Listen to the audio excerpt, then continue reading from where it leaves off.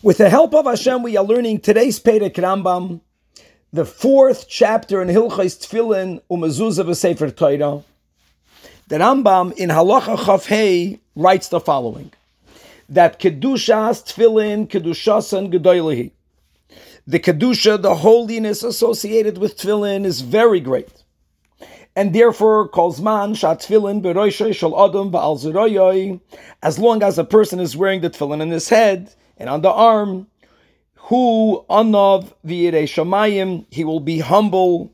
he will be God-fearing, ve'einay nimshach b'schaik u'b'sicha v'teila, and he will not be drawn to frivolous behavior or to empty speech, ve'einay maharer machshavos rois, and he will not turn his thoughts to evil matters, elamafanoi liboy b'divrei ha'emes v'tzedek, but rather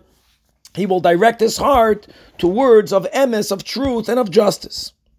In other words, that aside of the mitzvah aspect of wearing tefillin, there is also a certain effect that tefillin has, a gewaldige, spiritual, positive effect that tefillin has on the person while they are wearing it.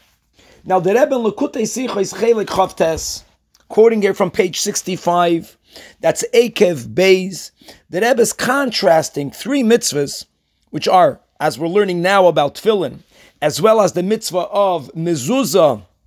and the mitzvah of tzitzis, that again, aside of the mitzvah aspect of obviously doing exactly what Hashem wants us to do, they also have a positive ruchnius dike, sometimes even physical effect on the person. That the mitzvah of tzitzis brings about a reminder, it's a remembrance for all the mitzvahs. That the mitzvah of mezuzah adds protection, it protects the person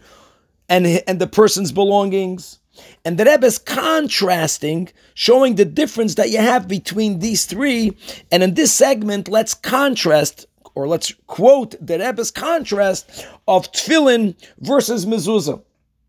The effect that mezuzah has, that it brings about additional shemitah protection, that is not connected to the mitzvah being placed on the door. The Rebbe quotes on page 66 and Ha'ara 47 different sources that even if, for example, as the Rabbeim had a minhag to leave a mezuzah on the table, obviously this is not b'chlal the mitzvah of mezuzah, but the shmira aspect of mezuzah comes from the chefza, it comes from the mezuzah itself. Mashe Enkein, unlike mezuzah's tefillin,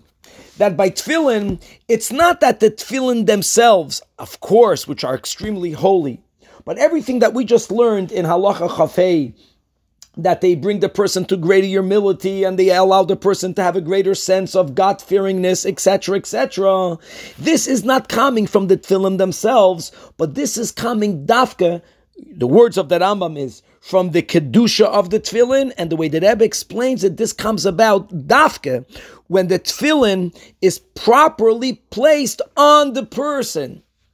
which is why the Rambam is writing in Halacha Chaf Hei regarding wearing tefillin for a longer amount of time during the day. Now, Al Pi Nigla, primarily this is discussed by the Pri Megadim and by other of the later commentators, there's a question whether there's a mitzvah to wear the tefillin the entire day, or the mitzvah is just to put it on. And of course, if you continue to wear it, you give continuity to that mitzvah.